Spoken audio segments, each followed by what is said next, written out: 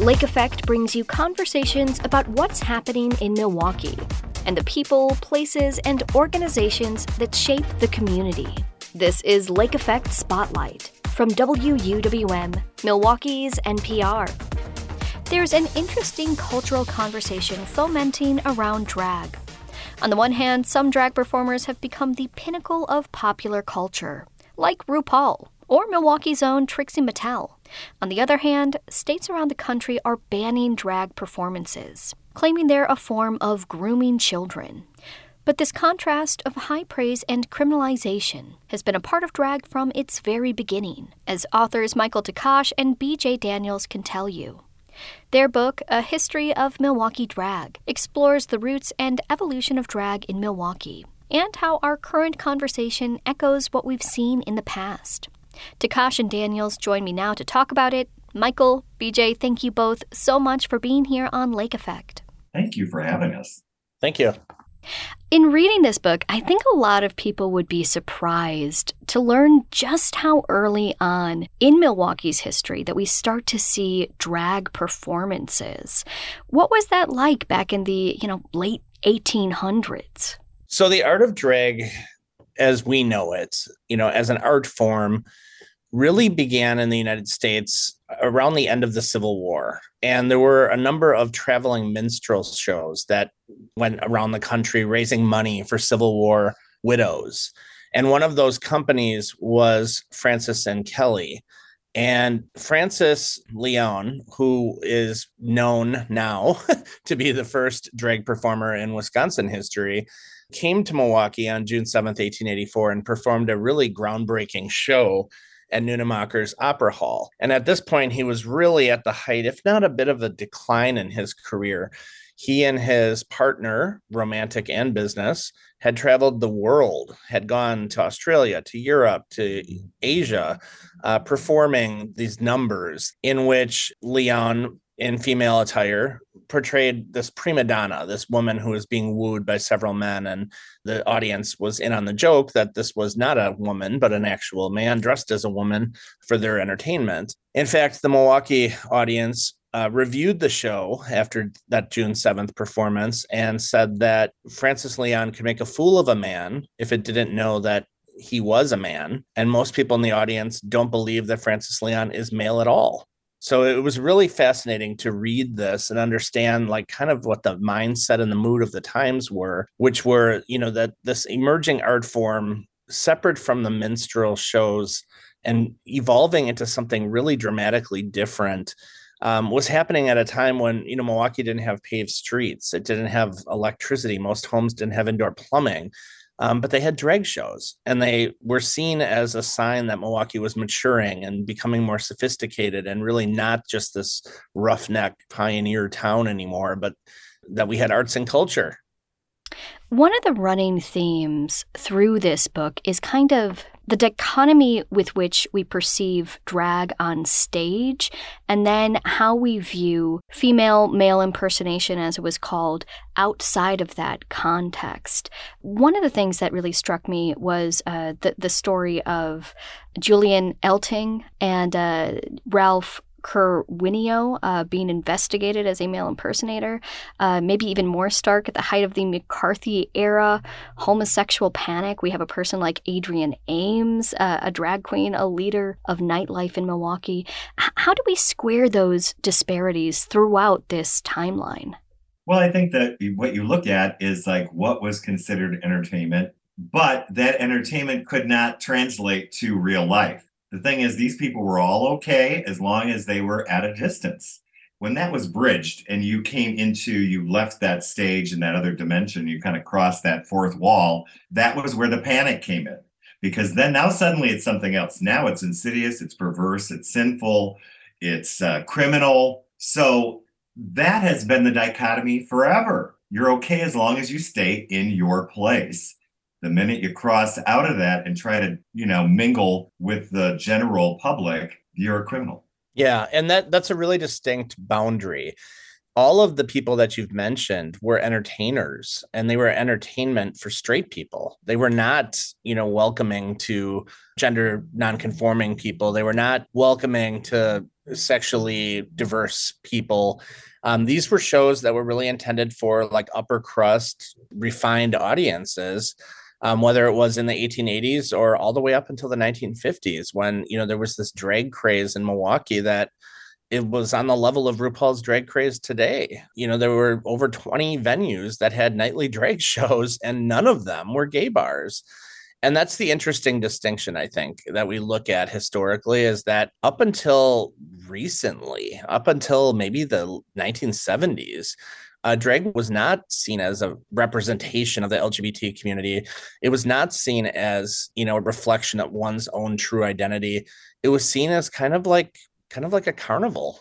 It was kind of like a novelty act. Well, and that seems to be one of the big things that characterizes this pretty large time period, honestly, from the 1880s down through at least the 1950s, the kind of criminalization of being queer, being a female impersonator, a male impersonator, being in any way genderqueer. What did that look like during that time period? Well, I think that the one thing that we're also maybe missing in this context too is that, you know, through Michael's research, yes, we had this huge explosion where in the 50s, not only Milwaukee, but really all over, female impersonator shows. I mean, they were touring, they were doing all these things, right? But they couldn't have a real life. But now the funny thing is they are doing these things. They are touring. They're, again, it's like drag is really big, but now people are expressing their opinions. So we've kind of come full circle since the 50s, but in between that were all these other moments. That's something that people don't understand today. And that, I think, was one of the biggest findings of the book, was that drag was not part of gay life until the late 1960s. It was not something that was allowed in gay bars, drag performers or people who were people at all. No, and actually it was kind of looked down on. I mean, the funny thing is I do remember I was not welcome at certain bars in Milwaukee, even if I wasn't in drag, because I was a drag queen. You know, I mean, and these are gay bars. And you weren't told that you shouldn't be there at the rec room or these, you know, quote unquote, you know, men's bars. But they let you know that your presence wasn't something that they liked until AIDS. I think AIDS changed everything. It's interesting looking at the book. You have this time period called the Golden Age of drag. I think it was 1981 to 1991, something like that. And when I think of that time period in LGBTQ history, I, of course, think of this deadly pandemic that was killing so very many young men. What made that moment a golden time for drag, despite the other things that were happening? The shocking discrimination, the fear-mongering, all of a sudden, your presence on stage was needed to shore up the troops, if you will. People went out to clubs throughout the 80s as a measure of support. And so in a strange way, the LGBT community really came together, and queens led the way because they were there. They were the ones that were on stage. They were the ones that were out in front. And another point is that, you know, even before AIDS arrived, we think now in retrospect that the 80s was a decade that was, you know, completely tainted by AIDS. And it was in the later half of the decade, at least in Wisconsin. But the first half of the decade was very different than we remember it. I mean, we were coming out of the disco era. There was this great sense of liberation and accomplishment and momentum and movement for gay rights. And there was this great sense of access and integration due to the disco movement. Discos were places that like everyone came together from across, you know, racial and sexual and, you know, economic backgrounds. And nowhere demonstrated that better than the gay bars of the era, like Circus or the Red Baron or Park Avenue. So looking at the success of those venues, there were, again, very pioneering investors who created these new spaces and really ramped things up. It feels like right now we're in a different kind of golden age of drag as a result of RuPaul's Drag Race. Your last chapter, of course, deals with this a lot. We have 2 winners from Milwaukee, Trixie Mattel and Jada Essence Hall. We have another queen from Milwaukee who is just on the current season of Drag Race, James Mansfield. How has that Drag Race, how has that changed the drag world we see now in Milwaukee? Well, I think it's like we're going back to the 50s again. I remember when RuPaul's Drag Race first started on TV, and it was very like niche, like it was just you were sharing this with a few of your friends. And you're like, oh my God, did you see that show? It's called Drag Race. And then all of a sudden it was like, their sister started watching it with them, then their mom, and all of a sudden, I think honestly, the show became a phenomenon because it was so accessible to like the general public. There was a fallow period there that then got this dramatic uplift in the 2000s because of the show. And from there, sprang all these other stories of people who said, wow, now there's something more to aspire to than just a local title, a local booking.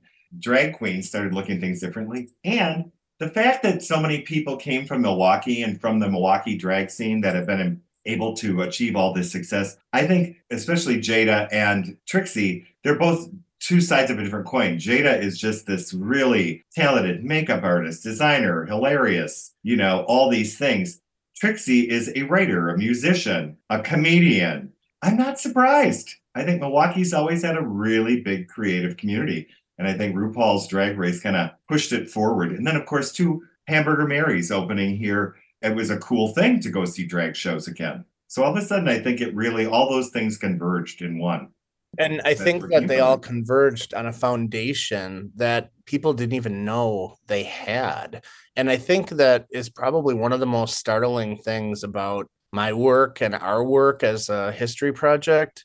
There's this whole extensive history out there and heritage that so few people know about, and so few people even realize influence them in so many ways. The structures and the connections and the traditions and the rituals that, were founded over this long series of 7 generations is what bred these modern day RuPaul superstars. I mean, they came up in an environment that had all of these influences and all of. Michael Takash and BJ Daniels are co-authors of A History of Milwaukee Drag, 7 Generations of Glamour. Takash is a curator for the Wisconsin LGBTQ History Project. Daniels is a legendary Milwaukee drag queen who is being honored by Milwaukee with a commendation for his contributions to Milwaukee's LGBTQ community. You can find more interviews like this one by visiting wuwm.com/Lake Effect. And while you're there, subscribe to the Lake Effect Spotlight podcast.